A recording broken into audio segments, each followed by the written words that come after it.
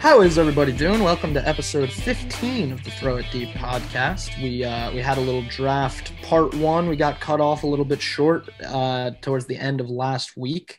And so we wanted to do a part two to talk about kind of back end of the first round outside the top 10. We spent a lot of time talking about our own teams in the Patriots and the Eagles, understandably so. But so today we're, just kind of rounding out our draft coverage as it's Tuesday, April 27th, and we're 2 days away from the NFL draft. It's coming. It's here. It is so here. I'm so excited. For all. And honestly, as we've gotten closer to the draft, and I don't want to start going into a big thing about both of our teams because we did that a lot in the last episode, but as we've gotten closer to the draft, I've gotten more and more pretty certain that I don't think we're going to trade up for a quarterback in New England. Really? I mean, like maybe, but like I really think the most likely pick is hanging in at 15 and taking a defensive player, or even maybe trading back, which Belichick has had a proclivity to do in the past. So that one wouldn't surprise me in the slightest. I'm going in like excited and like hoping for maybe it's possible that for the first time in a really long time we could see the Patriots do something really exciting in the first round of the draft. For the first time, really, like ever.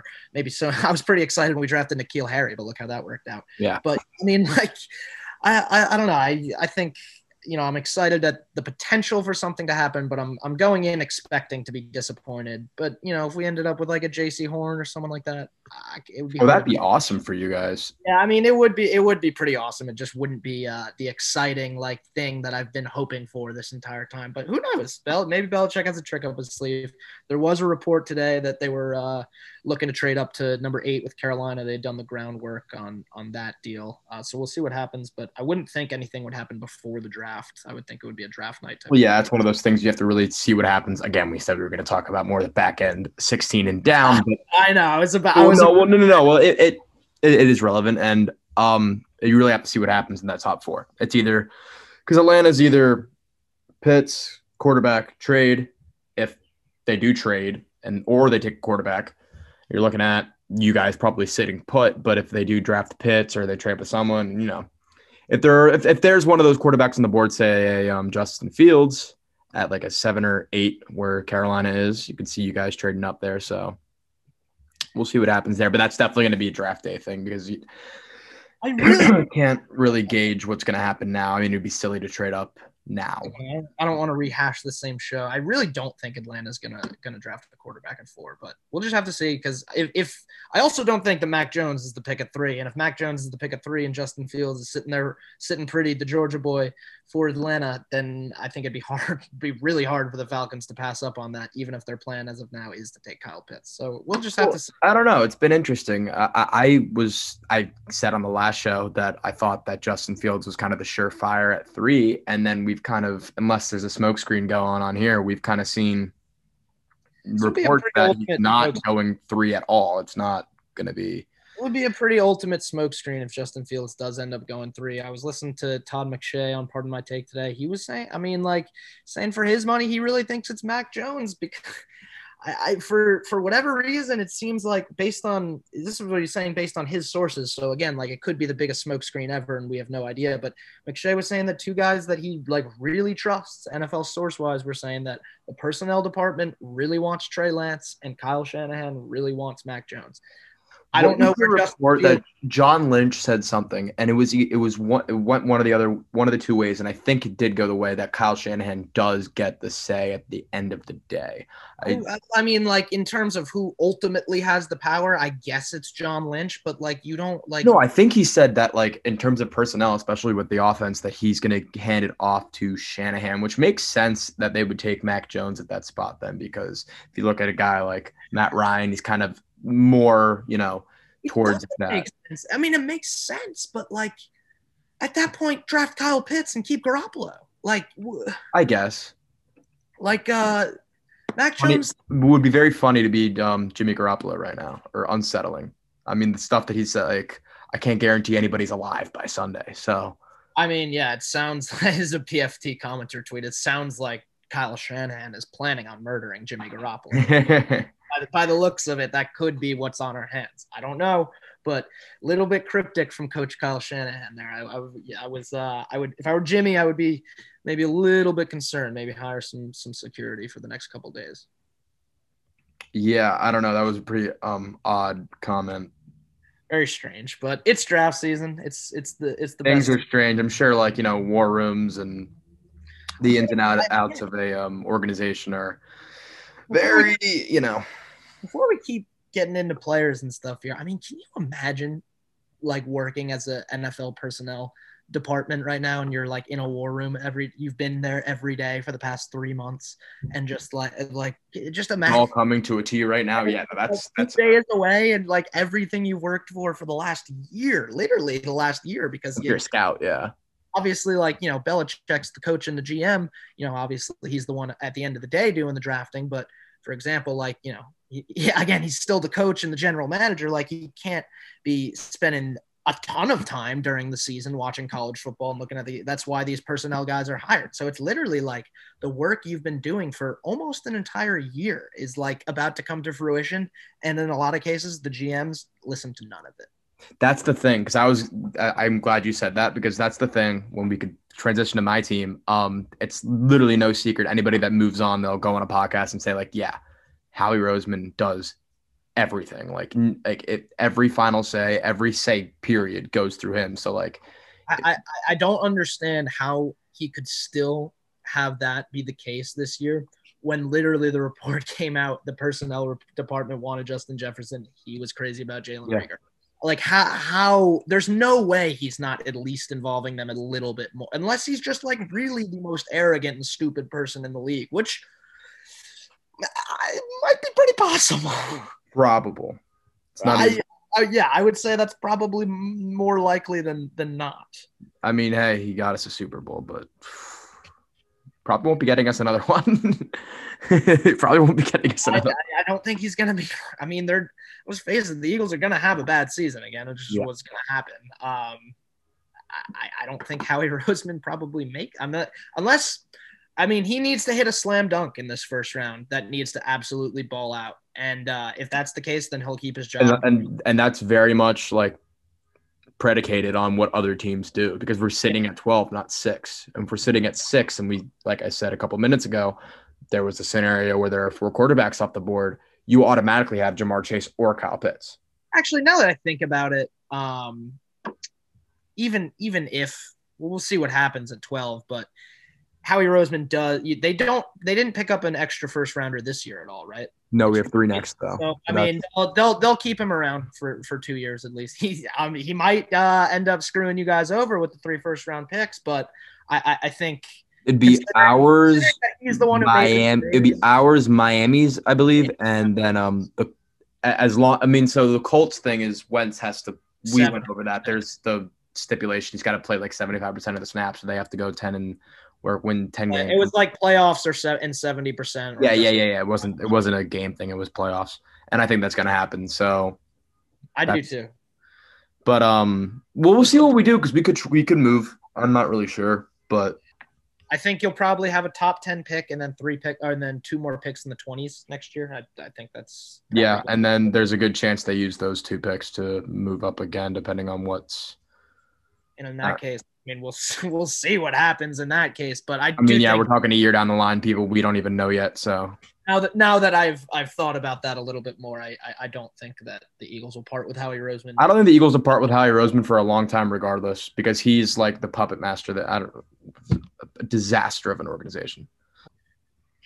All right, so to move into a little more player talk outside of the top 10. Well, maybe outside of the top 10. We'll see. We'll start the conversation let's talk about Jalen Waddle, because I've kind of seen him mocked all over the place. You said right before we started recording, you saw one with him at 6 to Miami, which I think I saw as well. I've seen 11 or I've seen 11 to the Giants. I've seen 12 to Philadelphia.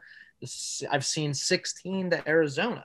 I don't think he's going to drop to 16. I don't think he's going to drop to 16, but I will say, I think the reason we've seen 16 to Arizona, I said it in the group chat today, Waddle to Arizona, man, oh man, oh man. No, yeah. Scary. absolutely scary and perfect fit. I mean, he's never really had the chance to prove or disprove this, to be fair, but I think probably Jalen Waddle's not an NFL number one wide receiver. I mean, I guess the one need to be there. the one you could point to is Tyreek in that situation. But I mean, I don't think he's quite. I don't think Tyreek Hill doesn't work as a number one receiver because I mean, think about that. I mean, they have like Travis Kelce. He works for what he is in that offense. Yeah, and I mean, also the fact that he's one of the fastest men on the planet. Yeah, which I think allows him to kind of get over. Not that he has like size issues. He's just not like a prototypical big bodied number one wide receiver that goes up and makes plays. So like for Jalen Waddle, like I think probably he's not, he's a complimentary guy. I mean, we've seen it since his freshman year when I will say about Jalen Waddle, freshmen don't really play at Alabama. It's like not really a thing, but Jalen Waddle was so damn good. Think of the guys he had taking snaps ahead of him, plus the guys in his own class. But before that, the top three guys are Jerry Jeudy, Henry Ruggs, and Devontae Smith. And so he comes in. Ruggs and Jeudy were both top 15 picks. Yeah. And Devontae is going to be a top 15 pick as well. Yeah. And so, I mean, he comes in his freshman year. These three guys, the heroes of the national championship. Devontae Smith freaking caught the game-winning touchdown. Jerry Jeudy caught a touchdown in that game as well. Ruggs was like a factor all season. All those guys played freshman year, which, I mean, it was the national championship that was really like kind of their coming out party. So Waddle comes onto campus. He's got these three already future Alabama legends, and he gets on the field his freshman year and he excels. And he doesn't just get on the field. He gets on the field and he makes Coach Saban say, man, this guy is so damn good, as in so damn quick and such a weapon as a freshman that we got to get him on the field. It's not what we do here, but he can help the team out. And boy, did he help the team out his freshman year. He was spectacular. I mean, he probably had something like 600 or 700 receiving yards, maybe a little bit less, but he had a few touchdowns as well. He had one of my favorite plays of the season, long touchdown against Tennessee, perfect dime from Tua, and he just ran the rest of the way. I mean, Jalen Waddle, you can't say enough about his ability. He's a great player, and he does a lot of things that I think are going to translate well at the next level. That being said, in all fairness, he's always been like a complementary piece to an offense. Obviously, at Alabama, I mean, in high school, I can't speak on his high school team, but that's different. I mean, there's always the saying that if you're playing in college, whether it be baseball, basketball, football, lacrosse, I don't care what sport, you're probably the best player at your high school. So, like, that goes without saying. So, I mean, the dude, he's always been in meaningful football that NFL scouts are taking a look at. I'll say that. He's always been this complimentary guy who's, kind of looked like early on this season. Obviously, he got hurt week like 4 against Tennessee. So it wasn't, he wasn't able to keep ascending, but go look at his stats from weeks 1 to 4. I'll tell you right now, without beyond a shadow of a doubt, definitely Devontae Smith would not have been the Heisman if Jalen Waddle had not gotten hurt. No, and that's the thing. And I was saying this when there were rumors about us getting Waddle at 12. If you had told me we were sitting at 12 in late October, early November, and Jalen Waddle was going to be our pick, I'd give you a hug and a kiss in the face. Like, I'd be like, thank God. Because he was kind of your number one guy. You talking about a complimentary guy, and obviously Devontae Smith's there, but he was kind of your number one guy, and everybody kind of saw him as that. When Waddle went down, people were concerned. So it was tough. It was brutal and we knew like pretty much immediately that he was out for the rest of the season. And he came back in the championship, but then like everybody in the world was tweeting like, please stop playing. He could not have been out there for the national championship. That probably goes without saying. But I mean, yeah, like look at those first few weeks. Whew, man. I mean, Mac was just lighting it up to Waddle. Waddle was his favorite target by a mile. And, he absolutely torched Georgia, who going into the season had one of the best defenses in college football. And he embarrassed Missouri week 1. I mean, the guy, he's just a great football player. And without a doubt. But obviously, without a doubt, I mean, so many of these guys are great football players, but I think the thing that sets him apart is he has that ability to kind of be that electrifying game changer with the ball in his hand. And I mean, there's just not a better place where he could excel than where he's not getting nearly all of the attention on him than in Arizona. I think Arizona would. And don't forget they picked up an AJ. I think the report was that Larry Fitzgerald was going to retire, and legend, but whatever.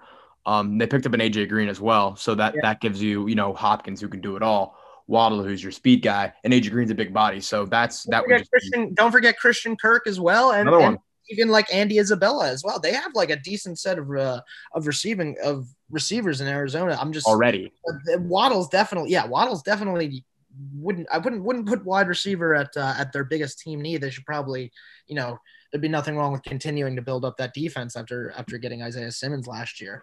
But I mean, Waddle unlocks the keys from a really, really solid offense led by Kyler Murray to something that could be potentially unstoppable.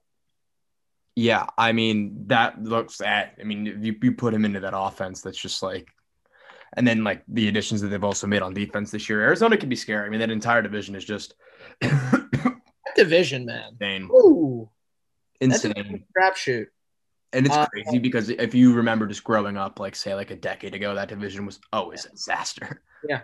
And I don't.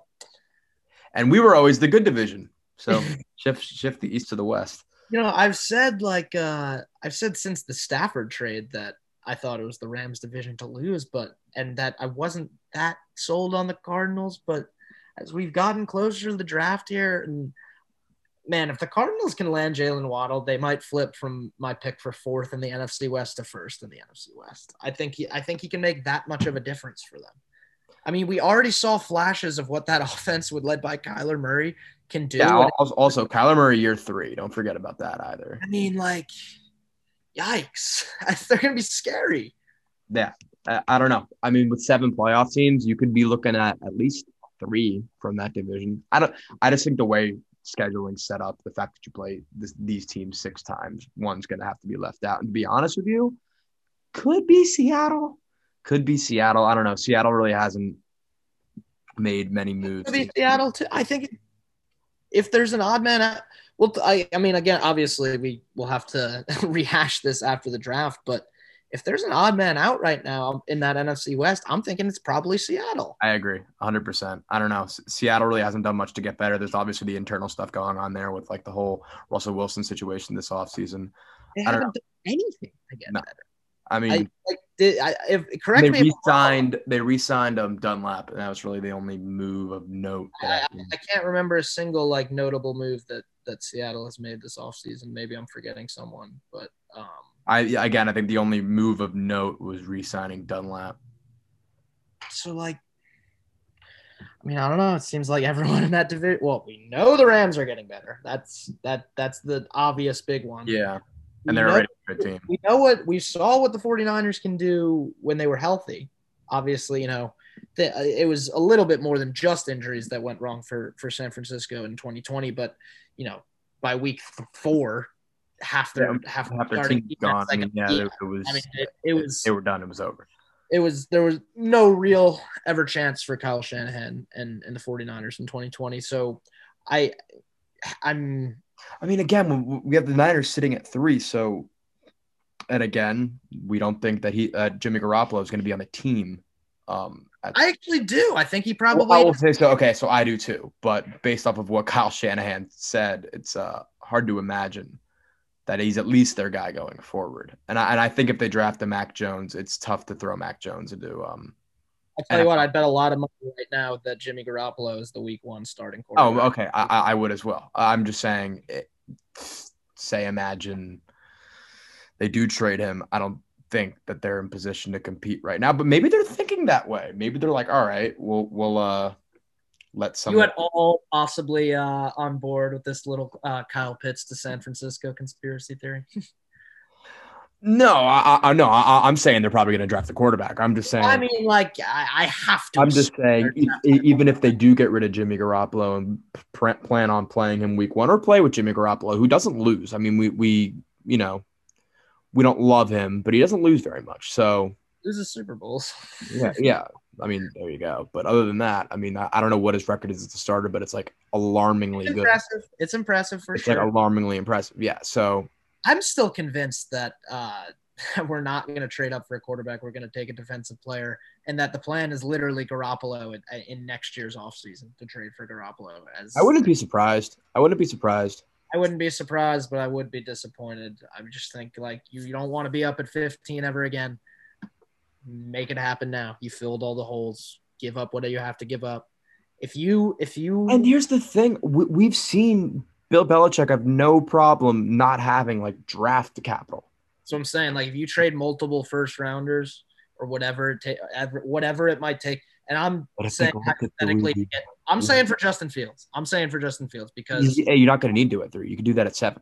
that's what, like, I'm saying, like, I have to. I'm still probably, if you put a gun to my head, I think I would still say that Fields is my prediction for the 49ers at 3. I still am not quite. Every report that we've seen since the last show, where I said I think he's going 3, has said that he's not going 3. Like, I think everybody is saying, nobody is saying it's gonna be Fields at 3. I don't get it. How is that possible? Well, I don't know. Someone brought up the whole epilepsy thing, and that's why the 49ers wrote him off. I don't know about that. I mean, bullshit. No way. Yeah. That like can't be. That's not something that like NFL. If that's something that was a problem, that's something that NFL teams have been aware of for years on this guy. Yeah. And college teams. That's what I'm saying. Like, you know, he could have played anywhere he wanted. And he played at 2 of the top 5 programs in the country. Exactly. Like if that was ever an issue, I'm not a doctor. I don't know much about epilepsy, but I think my understanding of it, like it gets better over time and you kind of like grow out of it. Like it's not, I don't think you like regress and like it gets where I really don't know, but that's like my understanding of it. And it's not that. It's just not that. I would say it's like a sensitive subject here, but I would say it's more likely an issue of race than epilepsy. But then again, we've seen Trey Lance, be linked to. I mean, I really would. I don't actually think it's that, but like, I just don't get it.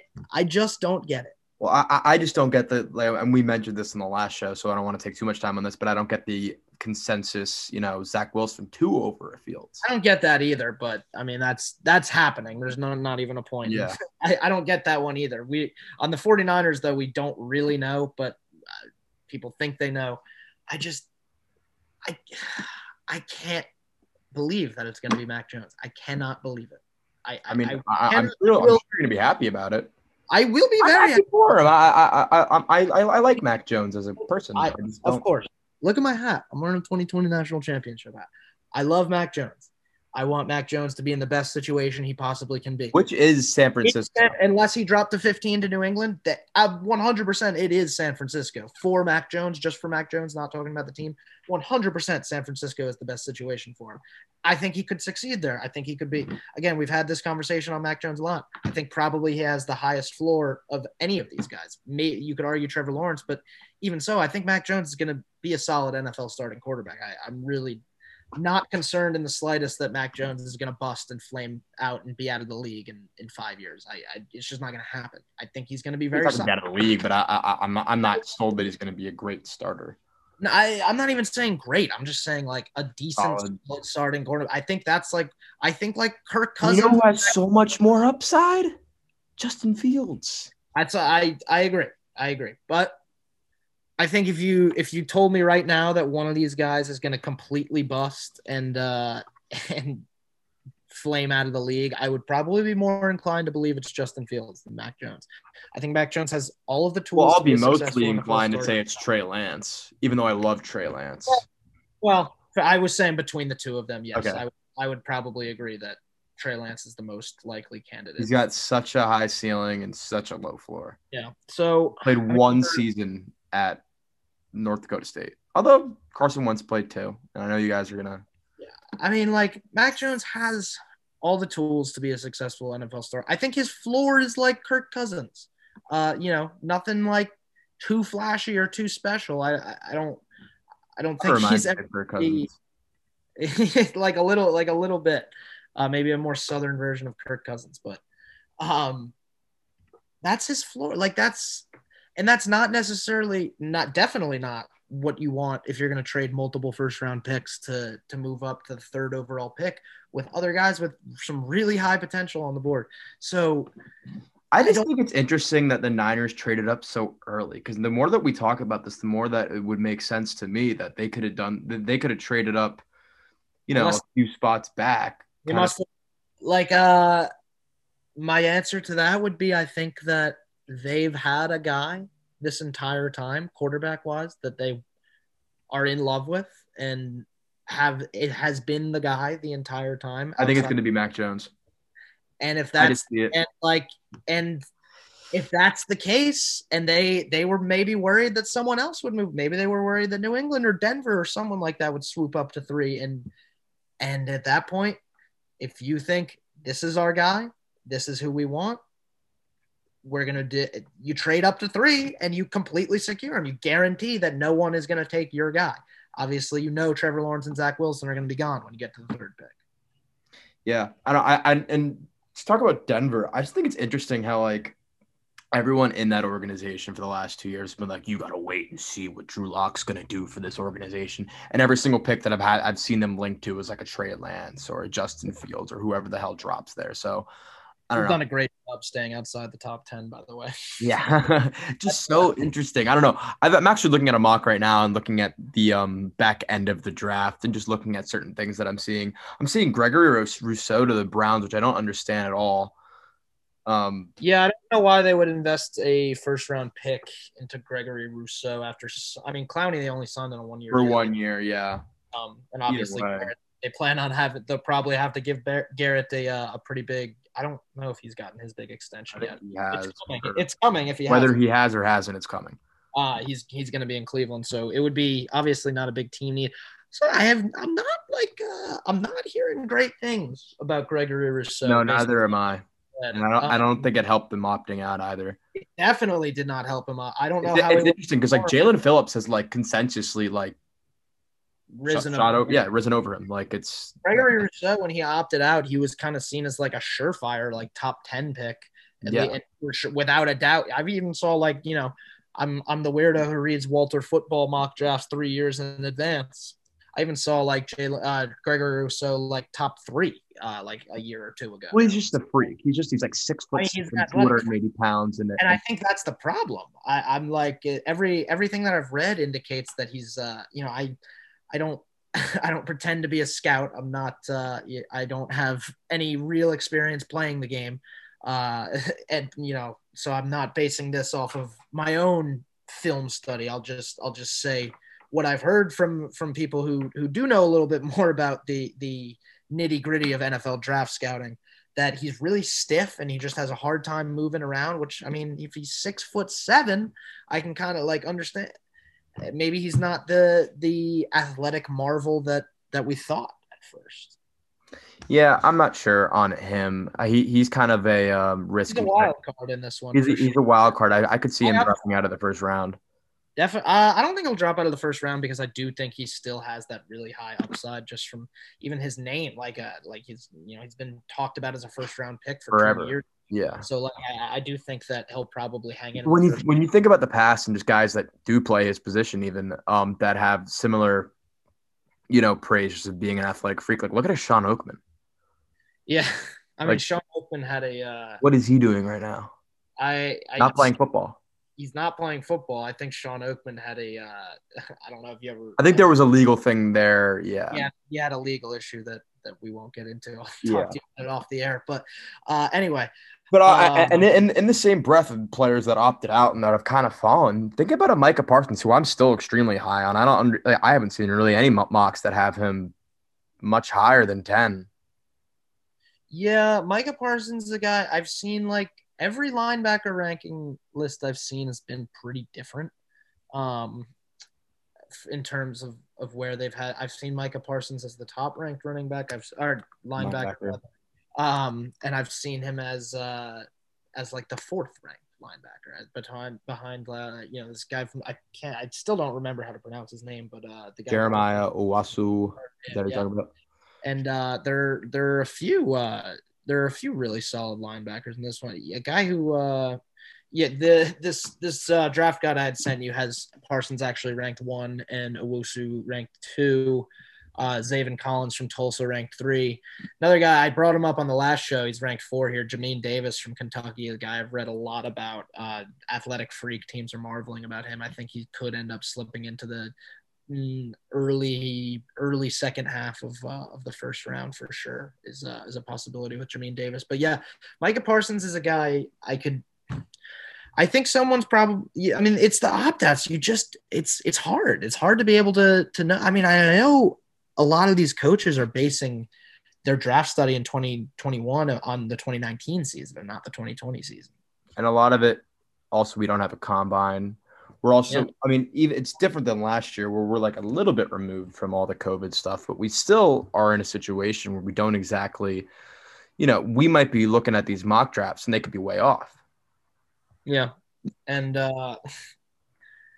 so who knows? No one knows. That's like the best part about the NFL draft. These mock drafts like don't really mean anything at the end of the day. I mean, like, sure, maybe the top 5, like maybe there'll be someone's going to have like a pretty accurate mock draft for at least like the top 10 or something like that. But outside of that, just no one knows. I mean, yeah, and again, top 10 talk. The thing is, there's been so many mocks that I've seen, Devontae Smith fall as far as like 15.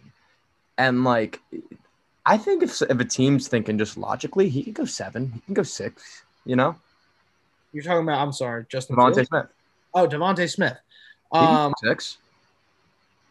I mean, we talked about him a lot on the last show, so I don't want to get into too big. No, I'm just saying there are players that have dropped super far in terms of just mocks. And look at Justin Fields. I don't know if you saw. Yeah.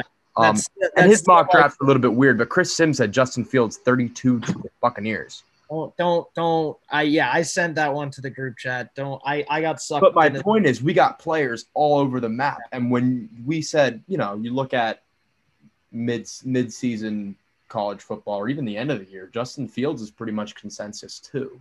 Like, sure. And I'm not saying he's going to go to because he's not going to go to because it's going to be Zach Wilson, but. And we were talking on this show that we didn't think Mac Jones could be a first-round pick. Now we're looking at him maybe 3rd overall. I've said this whole college football season that I thought Mac Jones was going to end up being a first-round pick. He's going to be absolutely a top 10 pick now. So I've been on.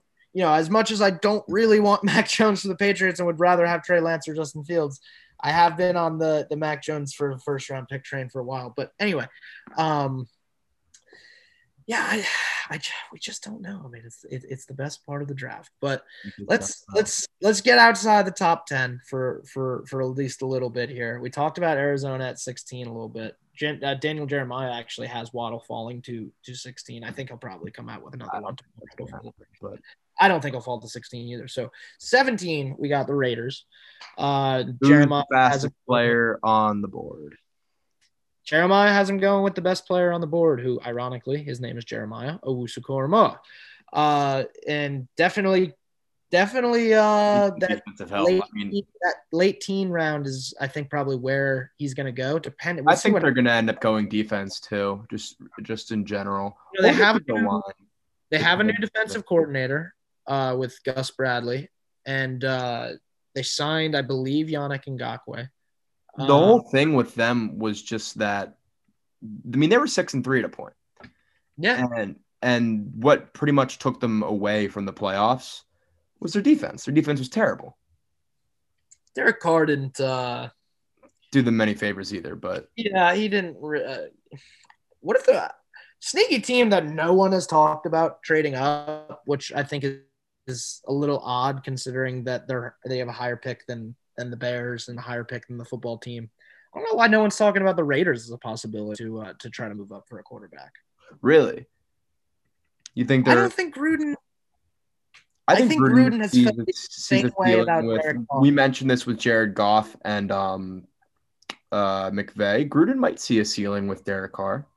And I think he's already reached it. I think he probably feels that. I don't think I've never thought Gruden is a big fan of Derek Carr, honestly. I could see that. That's a long shot idea. Maybe move up to 4 if they really like Justin Fields or someone. Don't forget, it was 2 years ago. They were really looking up to move up. And this is when Derek Carr had like a kind of a higher stock as a quarterback in the league. They were looking to move up to 1 to go get Kyler Murray. And that was like a big, big rumor. So, you never know. I think Gruden's been biding his time on replacing Derek Carr. I don't know why. I've just always got. Don't forget, Gruden's been around for a few years and has kind of done a lot of nothing. So he wants to. I mean, he got a 10-year deal for $100 million. I don't think they're moving on from him. He's too big of a name. I don't necessarily think they should move on. I do think he's overrated for sure. I think that goes. Well, yeah, his name is the reason he's got the role that he does. At least the contract that he does. Yeah. But I mean, he did win a Super Bowl, to be fair. But I mean, 20 years ago. Gruden's not getting fired anytime soon. He's got at least like 3 more really bad years before they. You think maybe if a lineman that's kind of like maybe an Elijah Vera Tucker type of guy. I don't think Slater or definitely not Sewell will fall there, but an Elijah Vera Tucker maybe. I think there's a chance they go line. It's a solid class of tackles, and they did trade Trent Brown back to the Patriots. So yeah, I'm not sure. I believe Vera Tucker is a guard, but either way, Vera Tucker is in fact yes, you are right. He's a guard. So we'll see what would happen there. I could see them taking a lineman. He's not going to go before 17 for sure. You don't think so? No, because I think there are 2 really solid tackles, and I think at that point, I don't think a guard is going to go in like the top 15. It's just not. The value is just not there. That's fair. I don't know. That's a potential. So he could definitely be available at 2, but I would think that linebacker. They probably do end up going defense.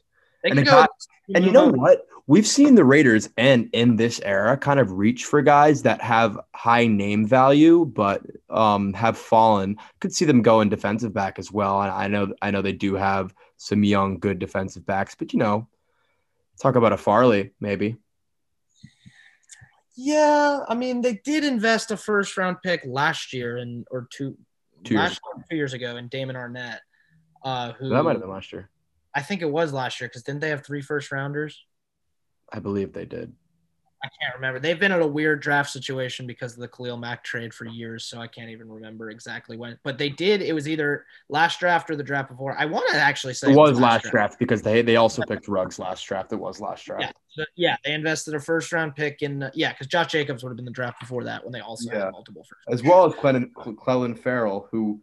That's why I brought up reaching. I don't understand. Sure, I mean, that's obviously one of the bigger reaches we've seen in the top 5 in recent years. But I mean, probably the biggest one we've seen in the top 5. But anyway, I mean, I probably wouldn't see them going corner just because they did again with the invest a 1st-round pick in Damon Arnett last year. And I don't watch a ton of. By the way, if Kwity Paye drops to 17, you can circle that in. Yeah, Max Crosby is a really nice piece for the Raiders, and to get him a little compliment on the other side, that would. I don't know. Like we've talked about on the last show, it's just a super weak class for edge rushers. I probably think Paye. I think Kwity Paye is a great player, but behind him, it's kind of. That's what I'm saying. Like, see a team reach on him is what you're kind of saying. I think he's going to get reached on in like that top 15 by someone. I think you can go if that was to happen. Even Dallas 11, 12 or Dallas. I think Dallas is going to end up with Patrick Surtain, though. I think that's kind of the. You're doing that. Think about me. I mean, I go to Alabama. I root against the Dallas. I was talking about it more from the perspective that I hate the Cowboys and don't want to see my guy Surtain have to wear a Cowboys jersey. But yes, you actually would have to play him twice a year, so fair enough. The thing against Dallas has been they have no secondary, so.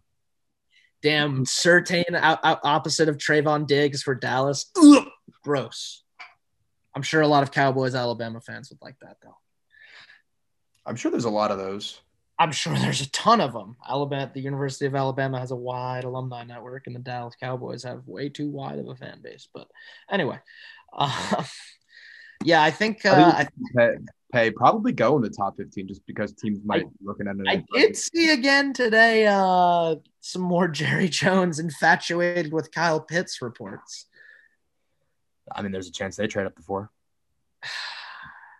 You That would really, break my heart. really fool. No, you should be happy if that happens. It'd be really foolish. Why?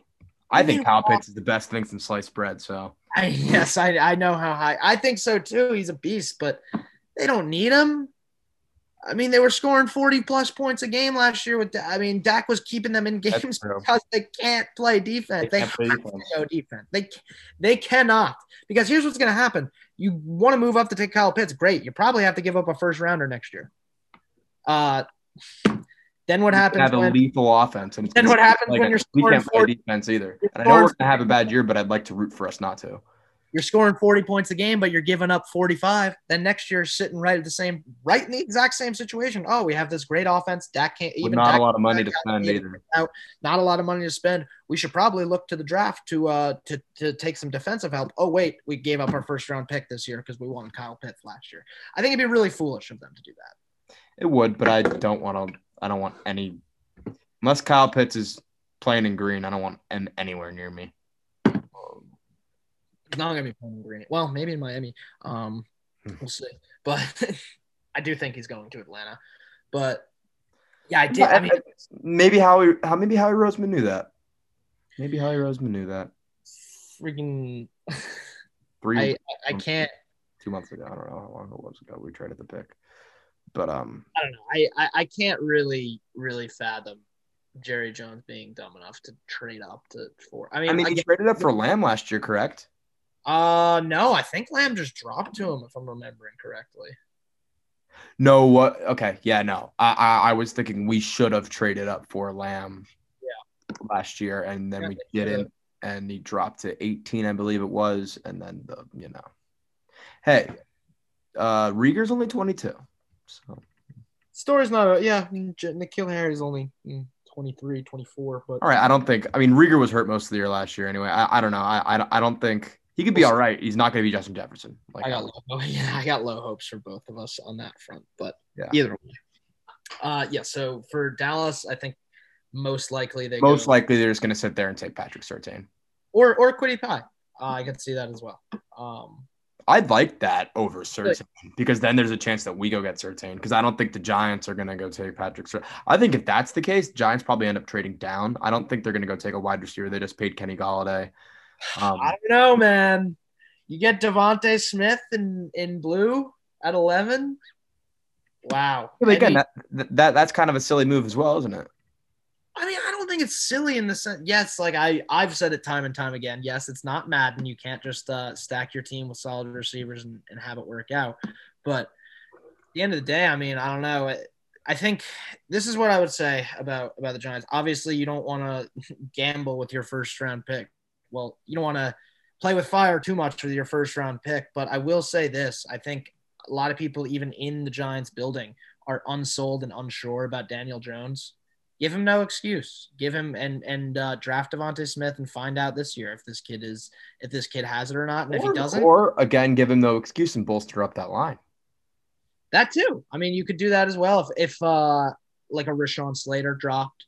To 11. You did just draft Andrew Thomas. So I will. I mean, I don't know left tackle versus right tackle, what everyone plays and Andrew Thomas play. I think Andrew Thomas is a right tackle if I'm remembering correctly. And they did bring back Nate Solder. Yeah, so I mean, I guess tackle's not. I think they're gonna trade back, dude. They could trade back and take like an Elijah Vera Tucker. At that'd be a great pick. That'd be a great move. If I was a Giants fan, I'll tell you what. I'll work this one out for you right now. Devontae Smith drops to 11. So the Patriots trade 15 and I don't know, a third rounder to the Giants for 11. Giants drop to 15, pick up an extra third rounder. We get Devontae Smith. Giants get Elijah Vera Tucker at 15. Everyone wins. Then what? Then what do we do? Sit at 12 and draft J.C. Horn? I'm okay. Or Jalen Waddle. Honestly, if the Patriots are in a position to take J.C. Horn and I love J.C. Horn. I like him too, and I think if the Patriots are in a position to possibly get him, and they think that the Eagles might, I could see Belichick trading up for a corner. Why not? I'd love to draft him, and I know Surtain's definitely got the size, and he can beat you off the break. But in just terms of strength. But I do think that I don't know. I don't know if you've seen any of the JC Horn stuff. He's just a competitor, and I love that. Yeah, he's a dog. He's an absolute dog. I think he's going to be one of those guys that you look at and he's like, he's a dog. So A lot of people missed on him. Yeah, I think he has that written all over him. Just to the fact that just in terms of upside. So I'd be really happy if we left Thursday with the JC Horn, and if we had some receivers available at still there. Although if you do look at the end of mocks in the first round, Tony's gone. There's a run on receivers at the end of the draft. Yeah, Elijah Moore is gone. Packers and teams like that. There's a big. I don't think, and I love Kadarius Toney. I don't know, and I like Elijah Moore too, but Rieger's a small guy, and we just invested a first round pick in a small guy. You don't really need Kadarius Toney. I mean, I say that, but like he's so much better than Jalen Rieger. I think. Yeah, I agree. It's just like mind numbing to like after a year, like, oh, let's replace Jalen Rieger with Kadarius Toney and Jalen Rieger. That's just admitting defeat. I mean, it's like, which maybe they should do, but yikes. Yeah, big time yikes. I don't know. I do like the idea of maybe a Terrence Marshall draft or drops into our lap like at a 44 is where we'd be picking at 38. So that's a decent. How about a guy who has fallen out of a lot of first round mocks? A guy who right after the season was seen as a borderline top 3. I even probably saw some guys say he was a top 2 receiver in this class. You know who I'm talking about yet? Rashad Bateman? I'm talking about Rashad Bateman. He's kind of a guy that no one has been talking about over the past month. I don't know what's happened to him in his draft stock, but I don't even think. Let me see if Jeremiah even has him in the first round. I don't think he does. He has Elijah. I mean, and he's also he's a big body guy. I'd be happier with him or Terrence Marshall because again, we do need a bigger body.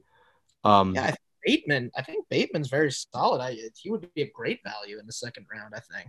Yeah, I agree. If either of them fell to us in the second and we left the first with a JC Horn or even a Micah Parsons, I'd be pretty happy.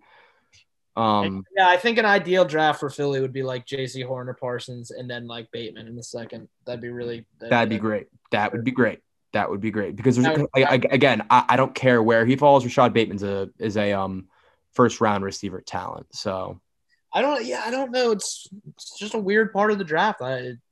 Guys' names get hot for a month and then they get really cold. You got to understand how many stars get drafted in the second round. I mean, Dalvin Cook. I mean, we're talking different like Dalvin Cook, Derrick Henry, DK Metcalf. That's just off my right here. AJ Brown. Running backs are a little different because there's less value, but I'm just saying off the top of my head, players that just fall into the second round that can give you absolutely. JJ Arcega-Whiteside, guys like that. I hear. That was a little bit mean, but anyway, yeah. I mean, I know exactly what you're saying. Like, there's going to be kind of this run on receivers probably at the back end of the first round, but I still think there'll be some solid guys available in the second round. I think last year was lauded as this really like historically great receiver class. This class is no slouch either. I think there are a lot of really solid names in this one, and I think it could be just as good of a receiver class if you ask me. I think. I don't know if I would say it's just as good because I don't think it has think about the production that we got out of receivers last year. Lamb's a great player, but he's not. I don't think he's. I think Lamb is going to be I think Lamb is going to be spectacular. He's really good. Judy's going to have a great year. I don't know how Ruggs is going to fare.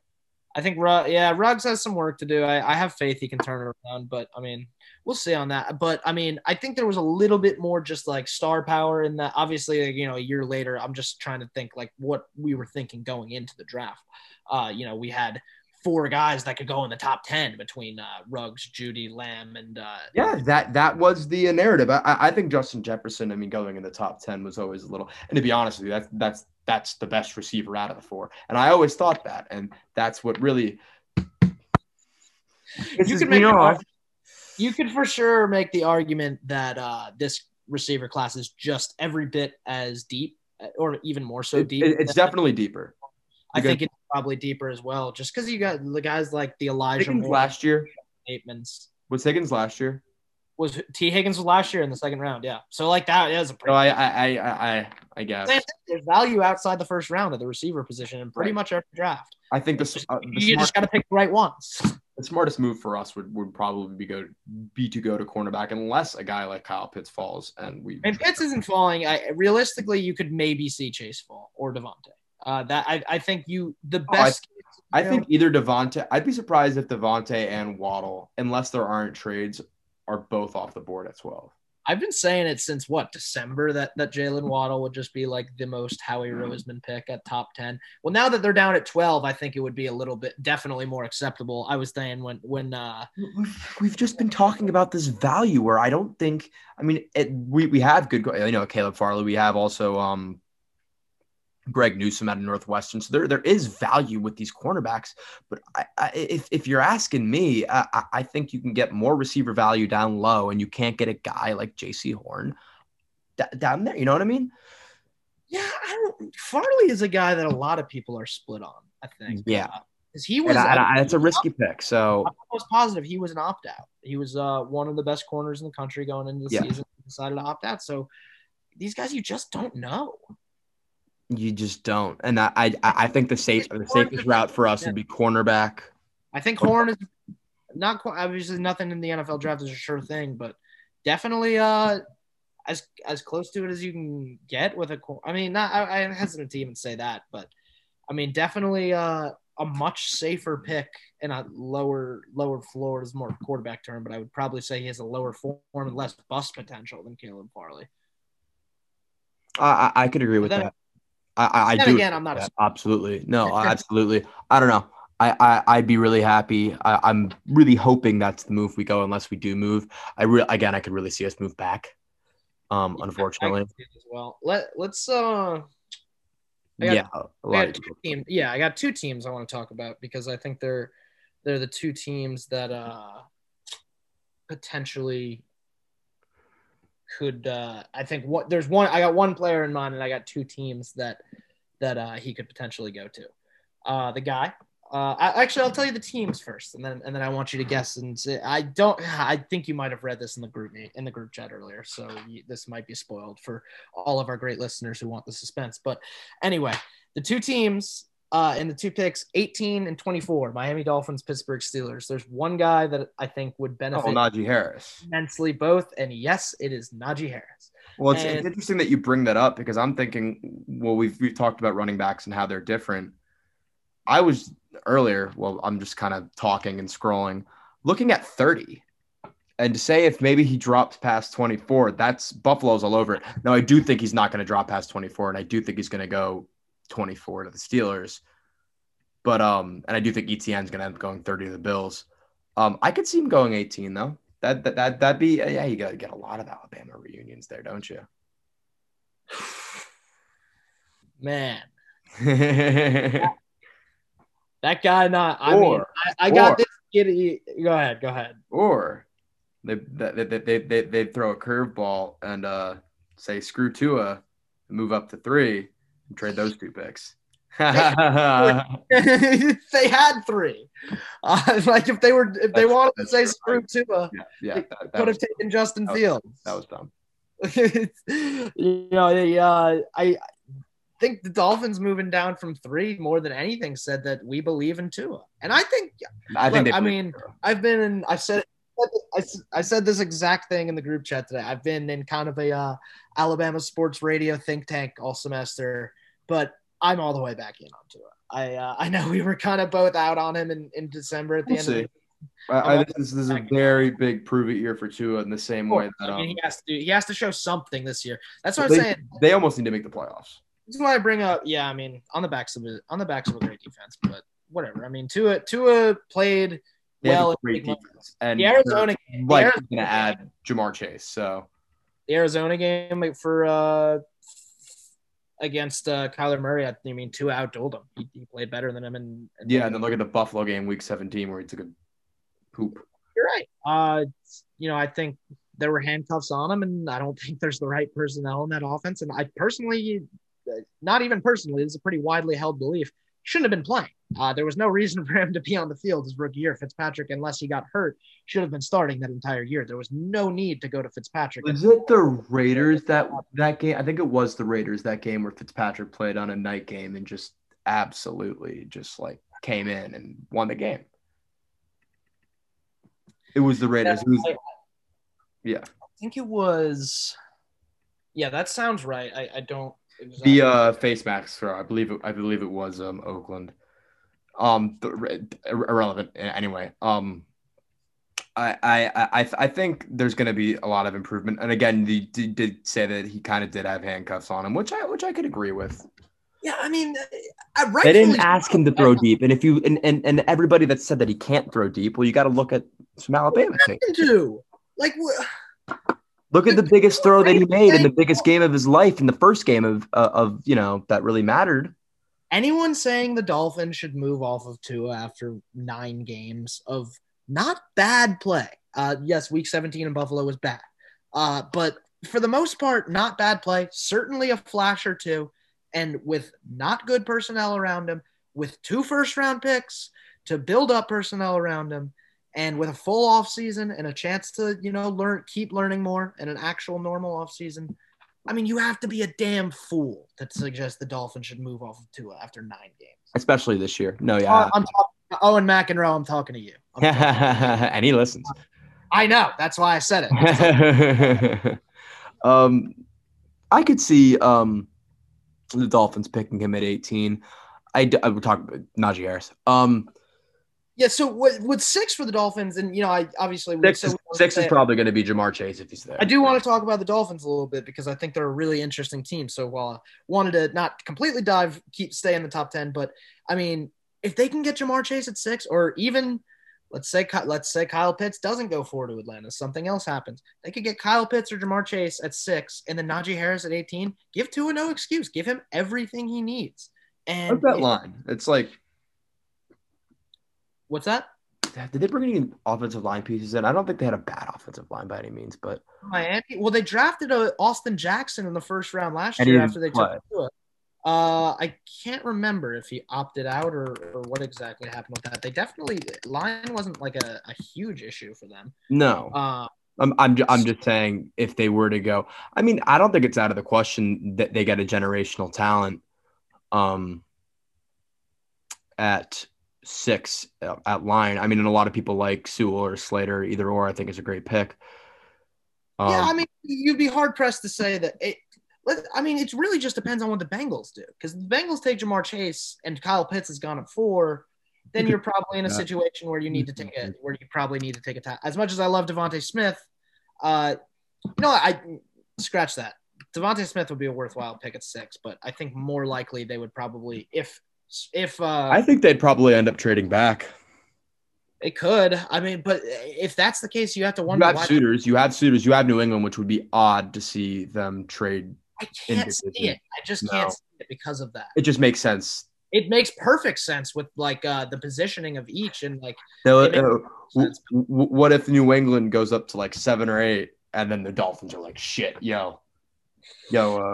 call up like the Washington football team and just give like an offer they can't refuse for the 6th pick. That kind of thing happens. Like it's pretty cool. The NFL draft is a really cool thing. Yeah, because it's leverage at that point. So, I mean, I really can't see a trade up with my. I do think it's going to go Sewell and Chase though. Regardless, I have to think that more likely than not, the Dolphins moved back up from 12 back into the top 6, probably with the anticipation. Take Ja'Marr Chase.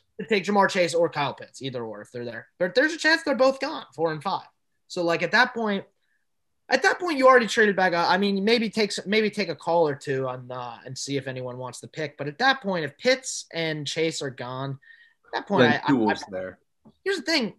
At 6 that Dolphins aren't going to take a quarterback, so you can kind of just like let them hang in there. You maybe at that point with 2 quarterbacks, and whether it be Mac Jones, Justin Fields, Trey Lance, whatever combination. There are 3 off the board at that point, and I think at least 3, maybe 4. So whatever combination 2 of those 3 are left at that point, no one. They're not going for a quarterback at 5. They're not going for a quarterback at 6. And 7 is where it gets a little bit hairy. But everything I've heard, I don't think the Game of Lions. poker.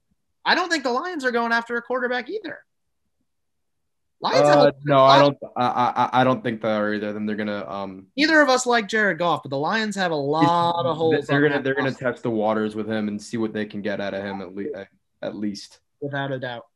And I don't think they're going to get much out of him, but they can still end up getting a piece that can help them. I don't know. I think that they go Rashawn Slater and then pair him with Ragnar. That's a damn good offensive line, or Sewell if he's there. So I'm sorry, what team were you referring to there? the Lions. Yeah, so yeah, with Ragnar. Yeah, so that would be. I mean, I good have offensive line and offensive lines. They stay. They're not going anywhere. Yeah, and so I think Dan Campbell's probably trying to. He's a new head coach. He's a first-time head coach, and he knows he has a shit team around him. He knows he has an absolute shit team around him, and so I think probably this year is about. This is the cliche thing for a new NFL coach, but you got to build that culture because let's face it, the Detroit Lions bite off some legs. Fight out, yeah. We could talk about the bite off some legs. Yeah, I mean, let's face it, the Detroit Lions, more so probably than any other team in the NFL, have a losing culture. So they've had a losing culture since 1950. Try 10. They probably won NFL championships. So when was I know they show the story every Thanksgiving that some running back who left the Lions in 1920 cursed them for all of time, and he's still cursed. So yeah, or the team is still cursed. They're very Cubs. They're very Cubs. Yeah, it's almost Cubs have kind of flipped the switch. They're just like the lovable losers. They're just the Lions. They're there. I watch them every Thanksgiving, and speaking of when we were saying there's a lot of good deep receivers. Well, they're going to be sitting there at 39 would the pick be? Because we're 38. I'm talking the second round. Say they'd be 39. You can go lineman and then pick.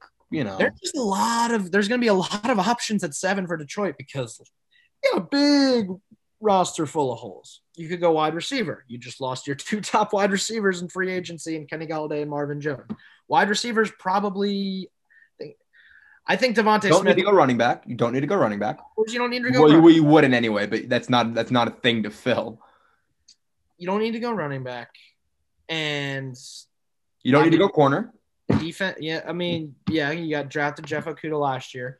The defense, I think it's wide receiver or linebacker. I think for Detroit at 7. So that's why another reason you could see them trade back. Well, no, I'll be honest with you. No, I think they should go pick a lineman. A lineman. That's the groundwork for years to come. Like you said, like we said, Dan Campbell's trying to build that culture, and where better to start than with a solid, formidable in the trenches type team, I guess. I mean, seems like that's kind of what he said. Seems like Dan Campbell is exactly that type of guy. So yeah, I could for sure see Slater or Sewell, depending on again Cincinnati and everything else. But I could for sure see something like that. We got a little bit away, and I think it was a good conversation. So I just want to bring right back to it real quick. This man Najee Harris, I got giddy on the last show talking about Devontae Smith and everything that guy can do on the football field. And I'll say this about Devontae Smith. I think it'll be a disaster if he goes 7 to Detroit. I think he'll flame out. Because I'll say this, Devontae Smith, real quick before I keep on Najee. Devontae Smith, I think, is a guy who is going to need an offensive coordinator who's willing to scheme around him. And at Alabama in 2020, he was so successful. I mean, he had 4 successful years before, or 3 before that, and 4 total successful years. But one of the reasons he was so good in 2020 was Steve Sarkisian just moving him around before the play and getting him in motion and getting him off that top guy. Dan Campbell, tell you one thing, Dan Campbell's going to say you line up against the guy who's in front of you and you beat him. And that's just how it is. Dan Campbell is not going to be willing to compromise to work with, any size deficiency that Devontae Smith might have pressing up against an NFL corner. Dan Campbell is not the man to coach Devontae Smith to NFL success. I'll tell you that right now. It's interesting because, and you bring that up now, and you definitely saw the quote, I believe it was today from Devontae Smith saying this is football and it's not bodybuilding. And to that point, I mean, yeah, exactly said. Steve Sarkisian moves him around, and Dan Campbell's not going to do that. I think he has to be in an offense that's going to be able to work to his strengths. I hate it. And you mentioned earlier, I think probably his best fit outside of the top 6, which is probably where he's going to go, is the Giants. Giants. Yep. It's the Giants. Joe Judge, 100%. With a guy like Kenny Golladay and a guy already there, Darius Slayton is solid. And then you throw in Devontae Smith to be the little compliment gadget who you move around. Man, if they land Daniel Jones, Devontae Smith, he better be, I'm not going to say an MVP next year, but he better be damn good. He better be good. And because if we're at that point, unless he gets sacked 80 times, he won't. Which he could, but Andrew Thomas. If Saquon is healthy too, Daniel Jones got no reason to not. Again, this is in the situation where they take Devontae Smith at 11. Daniel Jones has no reason not to be successful. The Giants and the football team are going to be so good. So I'm saying, like, I think the Giants should. I think it applies to a lot of teams. Get your guy that you've invested a lot of draft capital in. Get them as much help as they need. Get them everything they would need to possibly be successful. And if it doesn't work out, oh well, that's not the guy, and you find a new guy next year. And it just is what it is. But, I just don't get continuing to kind of be unsure about a guy. You can be unsure about a guy, but you're not going to be sure about him unless you go all in to try to make him successful, and it doesn't work. And if that's the case, then, oh well, you move on and you find the next guy, and obviously that sets you back a couple of years. But it's better than just – the Giants are going to have such good personnel at that point anyway, where they could just kind of do what San Francisco's doing. That's better than doing like what the Jets do. The Jets very well – Zach Wilson, I think, is going to – I think he's great. I think he's very good. Jets very well could be looking for a new quarterback in 3 years.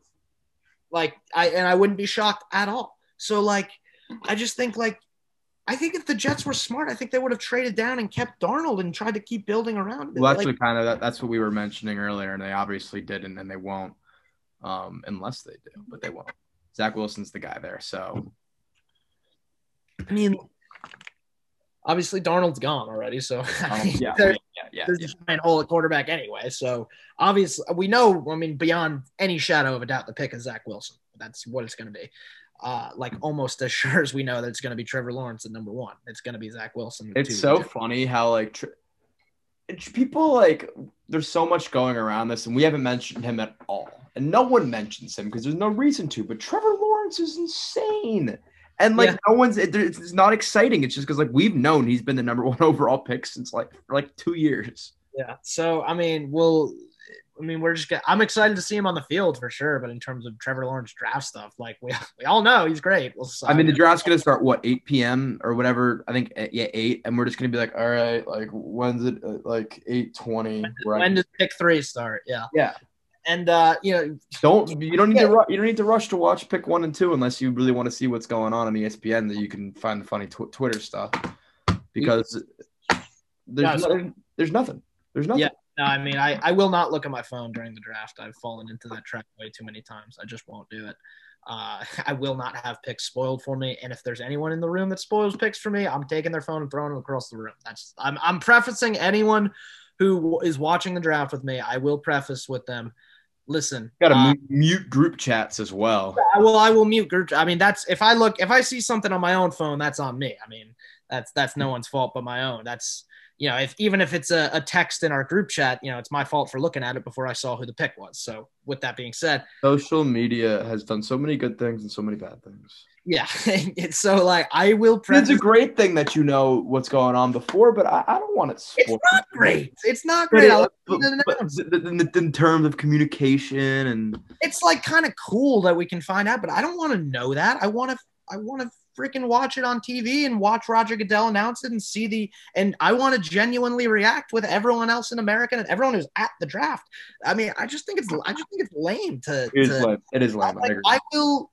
I will tell everyone in the room, listen, I'm not going to sit here and tell you to turn your phone off, but stay off of Twitter. And if you see something, do not tell me. If you spoil a pick for me, I'm going to throw your phone. That's what's going to happen. Because there's nothing that, and it was my fault a lot in last year's draft. I spoiled Jalen Hurts to Philly to you. I remember not because I checked Twitter because, or I guess it was because I checked Twitter. No, this is what happened. I have Hulu TV and it's like super backwards and it wasn't you. It was everybody else going like, oh my God, Jalen Hurts. Which, in retrospect, like Hey, we got rid of Wentz. We all know I love Wentz, but that wasn't a bad pick. No, it was pretty cool in retrospect for as mad as people were at the time. But I mean, I don't know. That stuff just pisses me off so much. We get so damn sidetracked on this show. Holy crap. We were talking about DeVonta Smith to the Giants.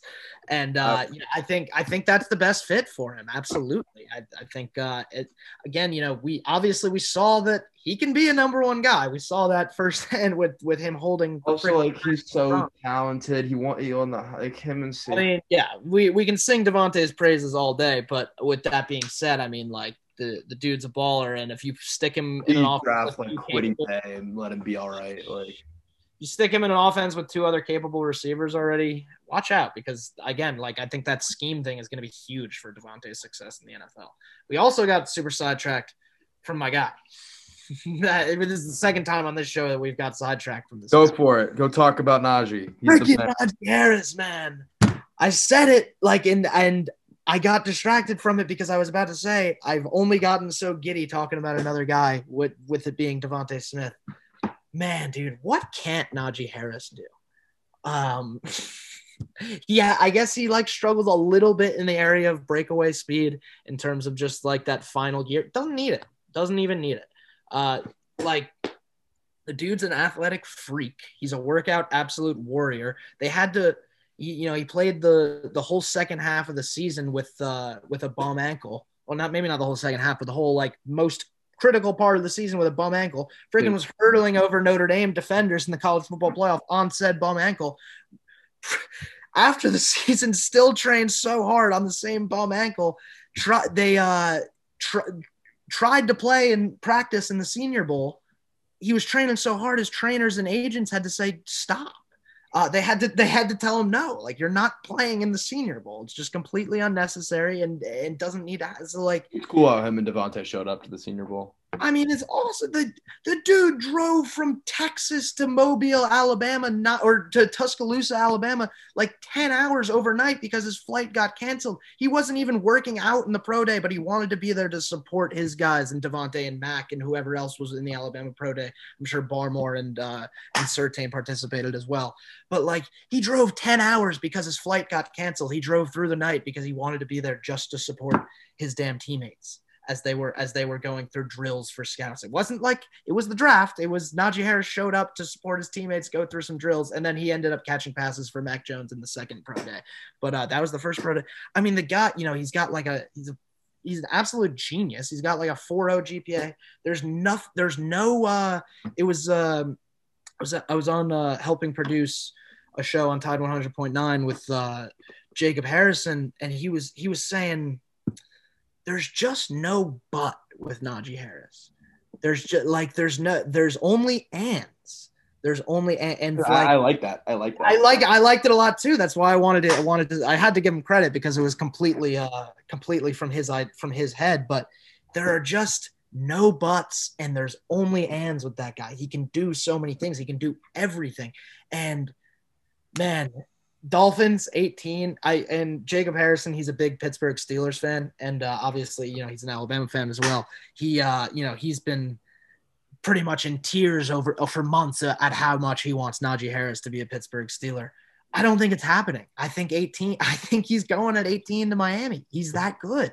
Now, do you now switch a little bit up to the Steelers there? Said it does happen. Do you think they kind of go ETN or maybe? No, I don't think so. I don't think there's another guy. I think Najee Harris. You think there's that big of a disparity? And I could agree with you. I do. And a lot of guys don't even have ETN as the second running back. They have the UNC guy, Javonte Williams, I think his name is, as the second running back. We've talked a lot about, we saw guys like DeAndre Swift, Jonathan Taylor, people like that going in the second round. Oftentimes there's just not the value there first round running back. There's a lot of low key underrated running backs in this draft. There's a ton of really good. My favorite running back, obviously other than Najee, and but so I like football a lot. I like football so much that I watch football on Tuesday nights, during football season. And a guy that I got to know a lot is Jarrett Patterson out of Buffalo. Yeah, that was a guy I was about to bring up. I saw a mock with him to the Patriots. He's going to fall into the fourth round. This guy's a beast. This Really? guy's a beast. Yes, Yeah, I don't know much about him, but he's an absolute beast. He had one game where he ran for like 300 yards more. yeah, this athletic beast draft guide has him as running back 12. So I He's mean, ridiculous. it's hard to scout running backs. He's got Chuba Hubbard as RB10. I mean, I don't know Cuba Hubbard's like really good. yeah, I don't know how he dropped so far in this process. I don't know what it is that they use to scout running backs. It's something a little funky. But anyway, Jarrett Patterson had 7.6 yards per carry last year. Yeah, I do like 19 touchdowns in 2 straight seasons. 19 touchdowns. I always like the FCS guys, or not FCS. He's a MAC guy, but it doesn't even. There's so many guys that have come out of conferences that aren't like, especially running backs. Like, dude, Chris Johnson went to East Carolina. Yeah, there's always a ton of running back time, and even running back is the most by far the easiest position in the league to get cheap production out of. I think it's probably, unless like in rare cases it's worth it, like Alvin Kamara, Christian McCaffrey, I think it's worth it to pay running backs like that. But when they have like such an impact in the passing game as well, it's kind of like they're two players, even like Aaron Jones. But with that being said, for the most part, running backs are the most easily expendable position in the league. Obviously, NFL churns out and spits out running backs year after year. I mean, it's just probably the most brutal position to play in the league. That's why so many are coming out, but so many can also come in. Yeah, so for running backs, like even think about the Patriots. They got a guy that was undrafted last year out of Arizona, name of JJ Taylor. He's like 5'10". He's like a little quick, like little electric beast. He's awesome. I like him a lot. He only got like 20 carries this year, but pretty much every time he got a carry, he did something cool. And it's just running back is just not a position that you get. It's just not. There's guys that are worth going in the first round, and I think there's one in this draft. And after that, I could see ETN going 30. I think that's a little bit more because the Bills need a running back. Yeah, I think it might happen. I don't necessarily think because ETN can catch passes. He'd be really good in that offense. I don't think it necessarily should happen, but no, I think he'd be really good in that offense. 5 wide and Josh Allen, and I love that. ETN can catch passes. I think he's. 30 is pretty much as good as a second round pick at that point. So like for Buffalo at 30, I don't think there would be anything wrong with taking ETN, but top 20 or so, there's one guy who's worth taking, and his name is Najee Harris. And man, that guy's going to be fun to watch in the NFL. He will be. And I think those 2 landing spots are great landing spots. I'm trying to think if there's any other team that might Jets. I like maybe Jets at the Jet. What they have 23. Jeremiah had him going with Azeez Ojulari there, who, by the way, is one of the better edge rushers in the draft. He has a big knee issue that a lot of people are concerned about. But anyway, I don't think Chicago? I really don't think past 18. I think that's where he's going to go. Chicago for Najee? Yeah, Montgomery's all right, but Najee Harris has so many tricks in his basket. So yeah, that would be all right. I truly don't think he's making it past 18. I think that's going to be the pick. I wouldn't be surprised. That's what I'm really confident in at 18. As for some more picks in the back end, that's probably about all I got on Najee Harris. But there are definitely some interesting ones. Tennessee at 22, probably going to look to take some kind of whoever hits the lottery and gets drafted 32. Yeah, Chris Sims. Oh, here's an interesting one. I think, and I've read a lot about this. I think the Ravens are going to probably, steal one of those wide receivers that I'd be hoping to look at the. Kadarius Toney or Elijah Moore. Yeah, and I think that's why we're going to end up looking at,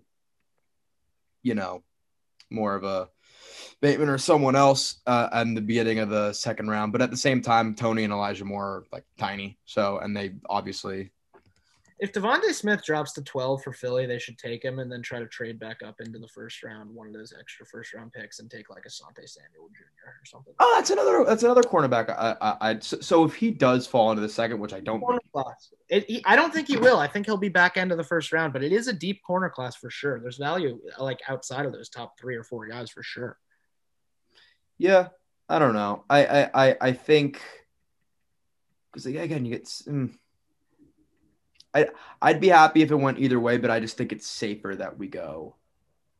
All right, let's go with we'll wrap it up with this. So we'll go with give me your prediction for the biggest surprise on draft. Give me just a bold prediction for draft night that we'll each give one, and we'll see if we can look real. You start because it seems like you have one. I actually don't, but it was just the question I came up with off the top of my head there. But let's see. I would say, I mean, if I were being hopeful, it would be that the Patriots come away with either Trey Lance or Justin Fields, but I don't think it's going to happen, so I won't predict it.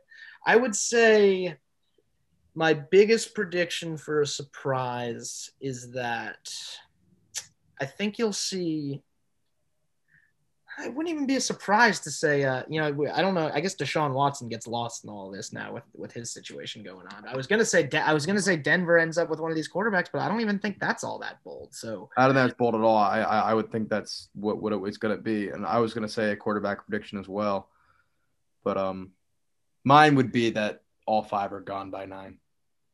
All 5 are gone by 9. Yeah. And that's not even that bold. That's not even that fun. I think here's a bold one that I think could definitely happen. And I think it's because, I mean, everybody who kind of just marginally follows draft stuff kind of sees the big names that come out. And I think Rashawn Slater might be drafted above Penei Sewell. Yeah, I've seen that quite a bit, actually. A lot of people have Slater ranked ahead of Sewell. Obviously, Sewell's an athletic freak, but I think Slater might be a safer pick. They were both opt-outs in 2020, I believe. Yeah.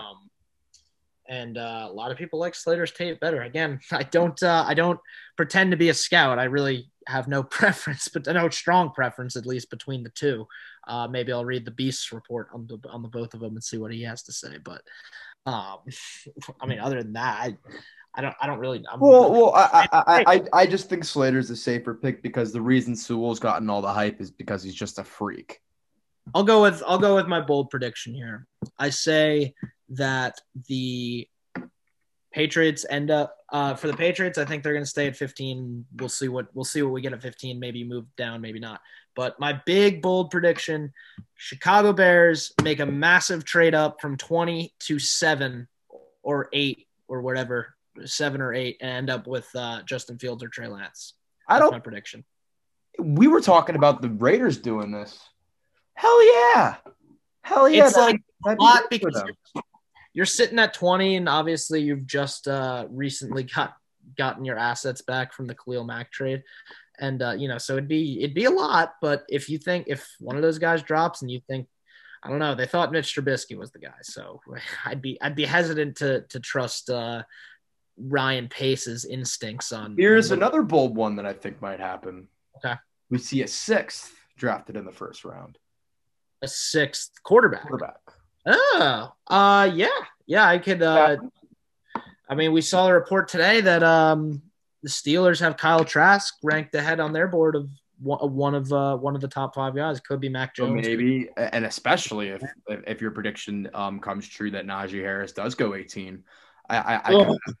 Oh God, dude, I can't even. Jacob Harrison will cry if Kyle Trask goes 24 to the Steelers. That'd be brutal.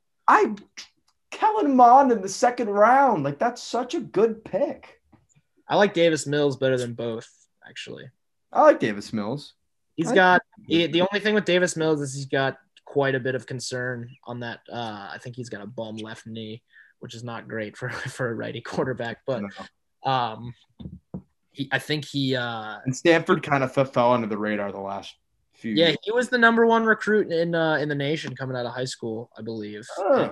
He got hurt he only started 11 games at Stanford.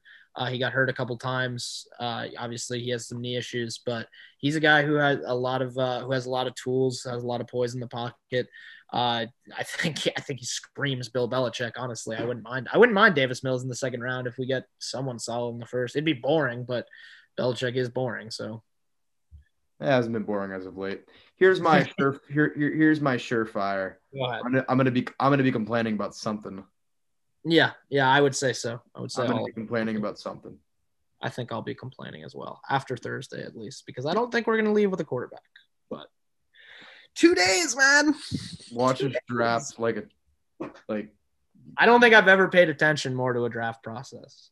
I've gotten so damn into it this year. I just think it's such a great draft, and people talk about how it's kind of weaker on the defensive side, and I would just say it's and some positions it's stronger on the offensive just side. So strong on offense. I do think it's a weak defensive class in general, though. I mean, just because we could see for the first time ever a defensive player not drafted in the top 10.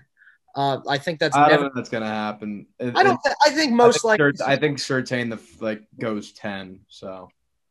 Yeah, but I believe to this point, I don't think it's ever gone past 7. Is that a stat? Is that a? I'd have to confirm that. I think I read something yesterday that said the lowest, the first time a defensive player has been picked was at the 7th overall pick. And there's no one that you really need, and there's no team that really needs that. Yeah, I don't think a defensive player goes higher than 10. Yeah, I would agree with that, unless someone trades up for Micah Parsons or something like that if they really fell in love with him. Actually, I don't know, because I do think Denver's going quarterback, but no one really knows what Denver's doing, because Denver's pretty linebacker needy as well. They could go with Micah Parsons at 9 and just forego a quarterback. No one really knows how Denver feels about Drew Lock. Not Lock. I know I don't feel good about Drew Lock, but I don't know what they're thinking about Drew Lock in that building. It's possible that they're going to go with a defensive guy and give him one more year. You have to keep in mind with Drew Lock, he hasn't, they drafted Jerry Jeudy for him last year, but obviously Cortland Sutton was out this entire year, so he hasn't really gotten his chances for a full year with all the weapons that they have at his disposal. Tim Patrick's another good target. Broncos have a couple targets on him. I think it'd be interesting if Trey Lance were to start right away, though. So I think that he's not ready. He's not ready. He can't start. Right I don't think. I think Drew Lock's probably your week 1 starter regardless. So. Oh, I think that goes without saying. They're not going to get rid of him, but it's just interesting whether they pick a quarterback in the first round or not. I think they will. For my sake, I hope they don't. Well, I hope they don't. But I also think it's very possible that they don't and that they go defense. Yeah. But other than that, we're 2 days away. We're of course we're gonna have like a post draft thing. We'll probably wait until Sunday or Monday or whatever works out scheduling wise for the both of us. But we probably won't do like a Friday post first round type of deal. Although it'd be fun. We'll probably just keep it at. If one day this becomes our jobs and we don't have other things in our world. Yeah, at that point, probably Thursday, Friday, Saturday, Sunday, create another day. Well, at that point, we'd probably just be recording 6-hour podcasts, and that would be that'd be fine by me. But for now, I actually have some things to take care of. It is draft week, but it's also finals week at the university. Finals for you? I have a lot of final projects. I have. No one cares about my schoolwork. Yeah, but rough conclusion there. 2 days from the draft. I hope you guys are excited. You're incredibly excited. I know. No matter what happens, I might leave disappointed, but I know I'll be entertained, which is every year in the NFL draft. So I'm really excited. Thank you guys for listening. If you did choose to tune into either part 1 or part 2 of our little pre-draft rant, it's got off the rails a little bit at times, but I think that's kind of the best part. So hope you enjoyed if you did listen, and we'll see you guys next week. Go Pats. Thanks for listening. Go Birds.